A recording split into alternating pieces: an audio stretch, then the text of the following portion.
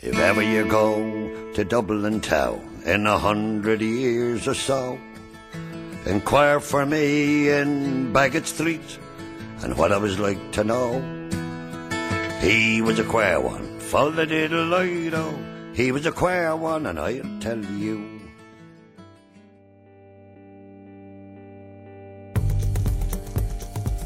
Hello and welcome to If Ever You Go, a Northside Dublin perspective. My name is Pat Lynch and I hope you will join me as we journey through the Dublin One City One book selection for 2014 entitled If Ever You Go, a Map of Dublin in Poetry and Song. In this programme, we continue our literary journey of Northside Dublin, this time through the areas of Dublin 11 and 13, focusing on Donaghmede, Belmain, Sutton and Finglas. The poems featured in this programme are My Father Perceived as a Vision of St Francis by Paula Meehan, Place Names, A Man Is Only As Good and Station Road Sutton by Pat Boran. But now we begin with Catherine Ann Cullen, who reads and discusses her poem Grange Abbey, Donaghmede. It's a shell marooned on a suburban shore, a shell that we scarcely listen to. Open your ears. Under the tide of traffic there's a faint rush of sea, the wind singing in the golden meadows, the shouts of men hoisting keystones, the stonecutter at the grave slabs. Here lies a way of life, the church itself a gravestone now, the graveyard a park, unloved as parks go, a local traversy, a travesty of stripped bicycles and shopping trolleys. Here lies the Grange of Baldoyle, a medieval supermarket, a busy farm with daily deliveries on carts or foot into the spreading town. Open your ears. Can you hear the King of Leinster's coach? Hear his great lungs breathe in the country air. That's the scratch of his quill, gifting his gleaming fields to city monks. Open your ears. Hear the din of dinner at the Priory of All Hallows. Trinity monks sup milk from Baldoyle cows, feed on Grange cheeses, bread and butter, quaff St Donaghmede. And we should drink deep from this well of history. These walls guard secrets still, have barely teased the archaeologists, with splinters of bowls and bones, a riddle of shifted stones. Open your ears. A whole world quivers like a slammed door in this shell washed up on a suburban shore. Catherine, before we talk about the content of the poem, just tell us your starting point with this particular poem and the whole Grange Abbey, Donaghmede, how you came upon it. Well, I was writer in residence actually 2 years running in Gaelcalosh Rockran, which is not far from here, and it's a great experience to do writer in residence because you get to work with them. I was working with transition year students for 2 hours every week for I think about 8 weeks, so you can really get your teeth into a project. And the project we did was actually like a microcosm of this If Ever You Go project, because we did a poetry map of the Donaghmede Baldoyle area. And on the first day I said, okay, we'll make a list of the interesting places around here. And so we made a list with, they came up with suggestions, the local sports places, the local park, which wasn't open at that stage, but it was being redeveloped, the Father Collins Park. Yeah. And I said, and what about the place across the road there, which was this ruined kind of church building or something? And they said, oh yeah, that's Grange Abbey. And I said, well, that's obviously going to be one of the places. And I said, tell me about that. And they sort of looked at me and they didn't seem to really know anything about it. And I said, here, I'll write the poem about that place. And I divided up who was writing poems about the various other places. So that was the starting point. So I looked up the history. I researched the place. I found it was absolutely fascinating. And the next week I came in with my poem. Wow. And it seems to me that there was a great joy in it. I was wondering what the percentage of researched facts and just letting your imagination just fill in the details. Yeah. Well, there are some really good, most of it is very factual, but obviously what I was trying to do, I suppose, is to try and bring it alive. Yeah. So that, I've been talking to them about using your senses when you're doing poetry. Imagine that you can smell things and, hear the things and, just the smell, the sounds, all those little things. So that's what I was trying to do to recreate what it was like in the days when it was founded. And so Dermot McNamara, who was the King of Leinster at the time, and he's very famous in Irish history, and he's the father-in-law of Strongbow. So his daughter Aoife married Strongbow, and their tomb is in Christchurch. So it's quite a big Dublin thing. And so he was the King of Leinster, and he founded a monastery in Trinity College, what's Trinity College now, the All Hallows Priory. And he came out to this area, which at the time was seaside. Right. A lot of the land here has been reclaimed, and also the sea has receded from some of it. So these were meadows by the sea. Must have been very, very beautiful. And he gave a gift of all these fields to the monks for them to be supplied with all the food they needed, all the cheese and the butter and the wheat for their bread and all that kind of thing. So that's basically the story. And I was kind of thinking, so the church was built at that time, and they're not sure exactly when, but around the 12th, 13th, 14th century at the latest it was finished. And it was just a little small kind of little monastic church there. And so I suppose I was just fired by thinking about that beautiful little church on the edge of the sea, and at the edge of these lovely golden fields. And I was trying to imagine what it was like. Yeah, and it becomes so sharp into focus, especially towards the last line, where it is that whole idea of a door into another world. We're living in this world. That ruin was sitting over there. People pass by it every day, don't think, and you just created this whole other life of the time. Well, I hope so, because I suppose as well, when you're dealing with kind of teenagers, and often they're very lackadaisical, and they don't really want to express much interest in things. And I have to say that the students I had in Colossarockran were fantastic, and they produced great poems about the area. And in fact, what was really nice was that when Father Collins Park did open, the Dublin City Council actually asked me for all of the poems that the students had done, and they put them on big, huge posters because they were about the area all around the park for the opening. So it was very nice time for the students as well, and my poem was there too. So so I suppose the place is full of history, and you really just have to tap into it a little bit and try and recreate it. And you're reminding me of something very important, and of course it is in the poem when you talk about a shell as well. And it's good for our listeners to remember this too. I remember when coming from the area when Beaumont Hospital was being built, for years that land was just kind of, I think it was owned by the nuns or whatever. But as kids playing in there, we'd come across shells, and we never could figure it. It was strange to think that, what are shells doing in here in the soil? And I think someone found something that was like a little fossil at one stage, and that poem reminded me of this very much, that history, it's under our feet, it's there, it's with us. There was seaside there, there were shells there because that was the sea, which is really interesting to think of. And I think also I use the idea of a shell as well, that the building is a shell now, and that idea as well that you listen to shells, you put them up to your ear, shells from the sea, and you hear that sound of something. And I think that I was trying to get that idea as well, that saying it's a shell washed up on a suburban floor, and that's why you have to open your ears and listen to what that shell is telling you. And it felt in its own way very contemporary too, because you do talk about having worked with young people around the time you were doing the poem, and it was almost like one of those kind of TV programmes. This idea of a portal to another world, that's what the shell image worked as well. That it just brings you somewhere else. Yeah, I suppose, as I said, I was just trying to fire them, I suppose, with a little bit of enthusiasm for the place, and that they pass by every day, and they actually came through the little that it's like nearly a little roundabout that this abbey is on now. They actually walk through that every day to school, a lot of them, and I'm just trying to say, come on, let's think about what's here and what was here. So we'll have to bring you to other parts of Dublin, because I know down near St Davids has been ruined by the Artane Castle for years that I know has done too much about, so we'll have to get you to check that one out maybe. Oh, and I'd love to do that. Yeah, so maybe we could do a documentary of that one. Brilliant. As you say, it's all around us. We ask pupils from St Davids National Boys School Artane, is poetry something they find difficult to understand? Sometimes, yes, actually. As poetry, people that write poems are writing what they feel, and I just can't get what they're feeling sometimes. It's mysterious in a kind of way, and a little hint of advice in there as well. Well, depending on the poem, because sometimes it can be easy, but sometimes it can be hard. It depends what kind of poetry you're talking about. Like, say if it's a word poetry, you'd have to really think in your brain what it actually means. Yeah, it's difficult what he's trying to say sometimes, because you don't know what he's Yeah, you don't know what he's trying to say, and like there's some words that I haven't a clue what they are, so then I just go and check them up, and then I finally know what the poem means and stuff.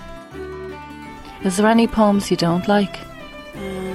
Some poems, like the really small poems, or sometimes I don't like the very long poems. It's just the poems that are not that long, not that short.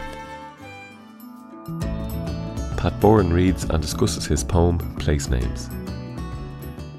Where the M50 crosses the M1 to join the N32, their car broke down. The classic steaming open bonnet scene, with 2 or 3, no 4 kids in the back, wide-eyed and frightened, darkness approaching, the Sunday evening homebound traffic, a river in flood. I pulled up close in front, walked back along the verge to find a couple dressed in full-length robes, their cell phone dead, a map on the dashboard folded to the mess of veins and arteries they sat there in. One road above, another below, a third spun out before them into empty space, and cars and trucks and caravans flung wide about them all like satellites or stars, in which confusion the names I might have chanced meant little. Clonshock or Collinstown, Belmain or Darndale, all borders lost within the web of lights. Instead, my finger homing in on the black pool up ahead, my voice now foreign even to myself, repeating, "Don't worry now, you're almost there."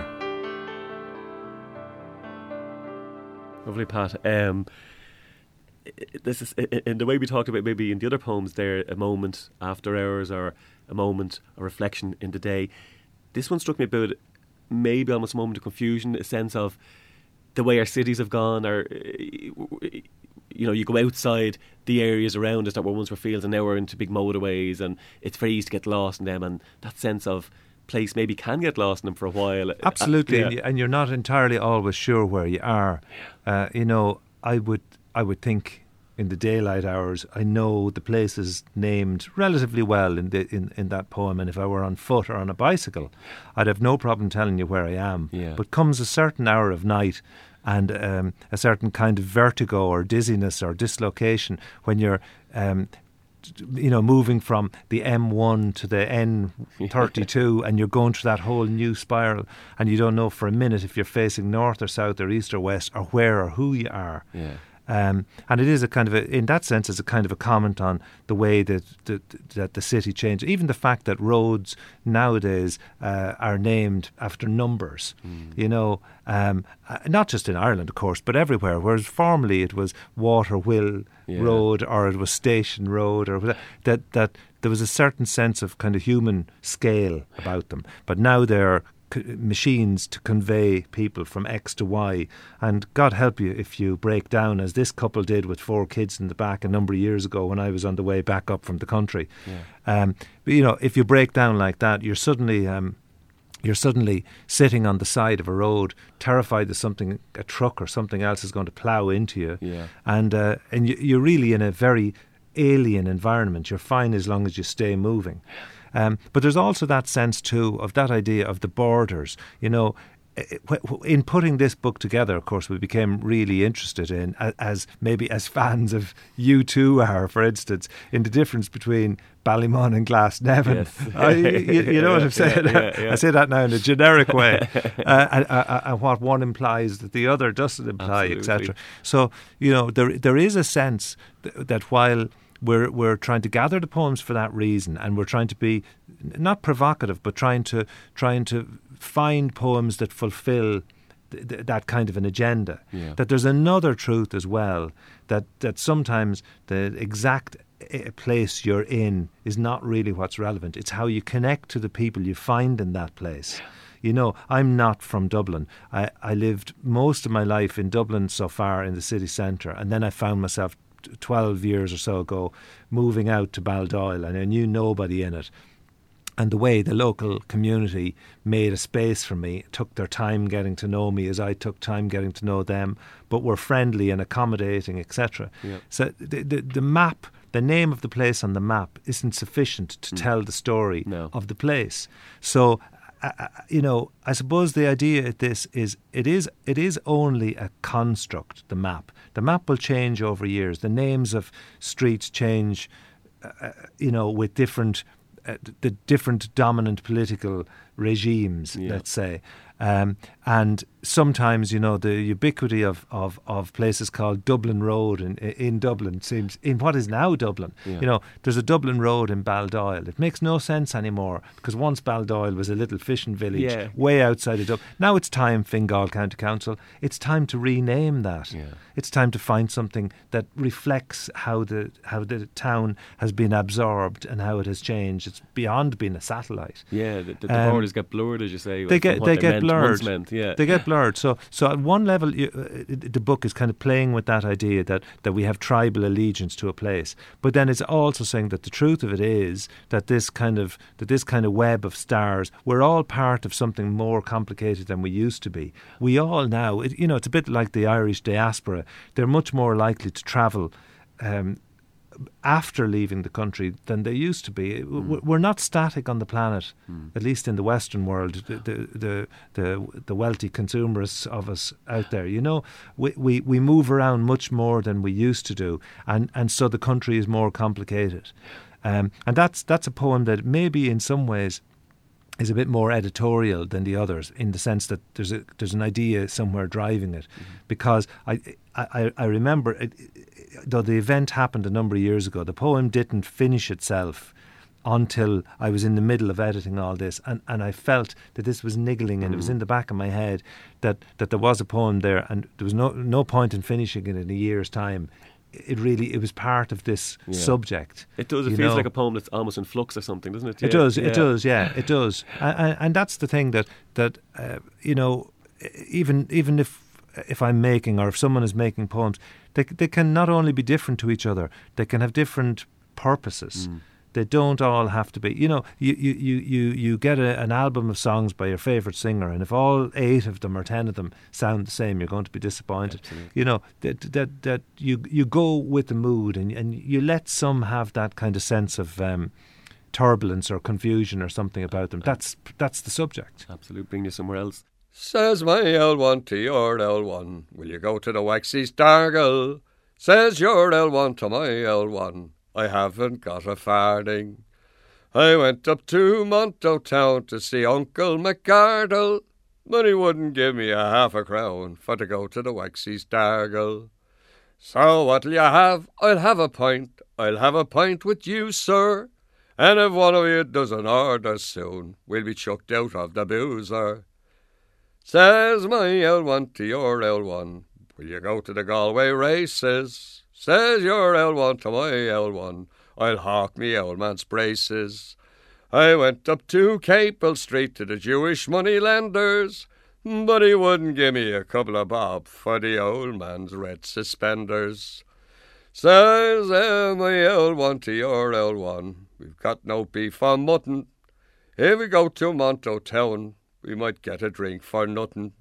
Here's a nice piece of advice I got from an old fishmonger. When your food is scarce and you see the hearse, you'll know you've died of hunger. That was The Waxie Dargle, sung by Vincent Smyth. Next we hear from Paula Meehan, reading and discussing her poem, My Father Perceived as a Vision of St Francis. My father perceived as a vision of St Francis. It was the piebald horse in next door's garden frightened me out of a dream with her dawn whinny. I was back in the box room of the house, my brother's room now, full of ties and sweaters and secrets. Bottles chinked on the doorstep. The first bus pulled up to the stop. The rest of the house slept, except for my father. I heard him rake the ash from the grate, plug in the kettle, hum a snatch of a tune. Then he unlocked the back door and stepped out into the garden. Autumn was nearly done. The first frost whitened the slates of the estate. He was older than I had reckoned, his hair completely silver, and for the first time I saw the stoop of his shoulder, saw that his leg was stiff. What's he at, so early and still stars in the west? They came then, birds of every size, shape, colour. They came from the hedges and shrubs, from eaves and garden sheds, from the industrial estate, outlying fields. From Dubber Cross they came, and the ditches of the North Road. The garden was a pandemonium when my father threw up his hands and tossed the crumbs to the air. The sun cleared O'Reilly's chimney, and he was suddenly radiant, a perfect vision of St. Francis, made whole, made young again in a fingless garden. Paula, beautiful poem, and probably one of your most celebrated as well. I've heard you read this a lot over the years at different events. Yeah, people seem to respond to it, and I'm asked to read it very frequently. Yeah. I suppose the setting of it in just an ordinary suburban garden, I suppose that setting is so common to so many people that they can relate to it. Yeah. And because I think all poems about fathers or mothers or children, because we all have some connection to family life on some level, most of us, that these are just common experiences. And I think everyone has looked at their father and realised that they're mortal. Yeah. And that someday they're going to pass, you know. And it's that sense, as you say, you can be living with someone every day and you don't see that maybe they've aged a little bit or walking a bit slower or whatever it is, but it's just a moment that happens in sometimes. And I suppose the gradualness of people's journey, and then suddenly you see it. So it's a moment of realisation and vision. Yeah, and a lovely little private moment too of, it's almost like having a private moment with your father. You can hear him while he's, while the house is asleep, he's potting around and there he's doing it, the little ritual maybe. And my mother died when she was 42, and I was the eldest, but there was 5 other children. So my father really, he was mother and father to the younger children. So that sense of him getting the house going, getting up early and getting the house kind of up, the engine of the house going. Yes. I'm very fond of that memory of him. And I think what people love about it too is it's the way it switches from the ordinary, the slightly mundane to something glorious, the perception, Yeah, the radiance. Well, I suppose I had the usual terrorised Irish childhood. We got a lot of the lives of the saints and a lot of crucifixion and wounds and martyrology in both the kind of Catholic legacy and also the times we lived in politically. There was a lot of martyr imagery and iconography about. And I remember as a child being absolutely terrified by these images of wounds and crowns of thorns and nails, and the only saint really that we had in our little book of the lives of the saints that you could feel at all comfortable with was St. Francis, because there was that beautiful image of him preaching to the creatures, surrounded by animals and birds. And it was such a welcoming, loving kind of an image. And one that I did always associate with my father, who was incredibly good to dogs. Even down, he'd keep the leftover bones from the family dinners to throw into the kind of half-savage kind of Alsatians that would be guarding the factories on the North Road. And always kept the bread scraps for the birds. Yeah. This poem, I would imagine a poem like this keeps that memory so alive for you as well. Well, Larry he was a great character. I mean, he was stoic. I mean, life dealt him quite a tough hand.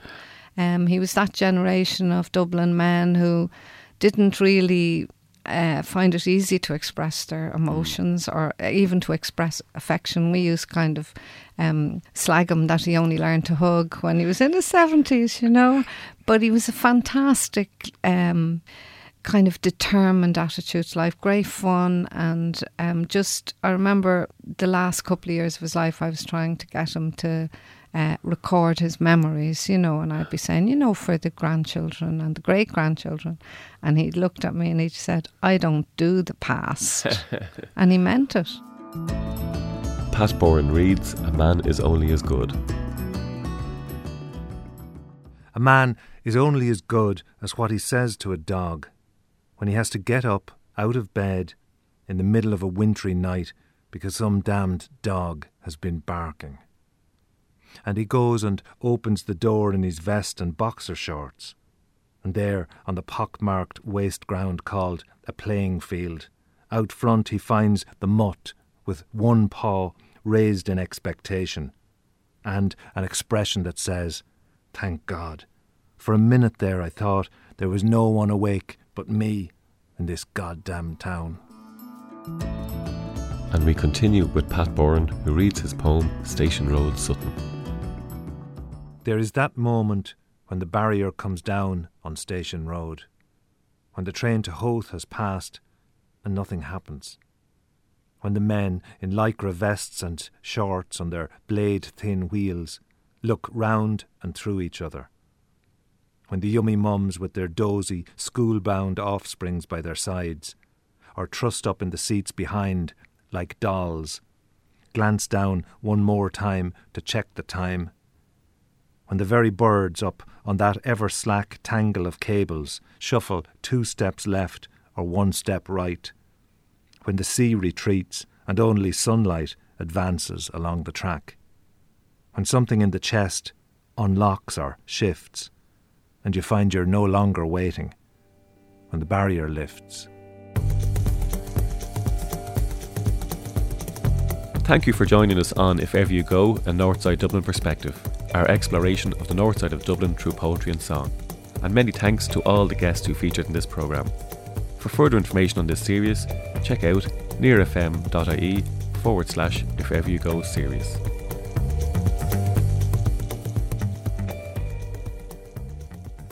If ever you go to Dublin town in 100 years or so, inquire for me in Baggot Street and what I was like to know. He was a queer one, full-a-diddle-lido. He was a queer one, and I'll tell you. This programme was made with the support of the Broadcasting Authority of Ireland.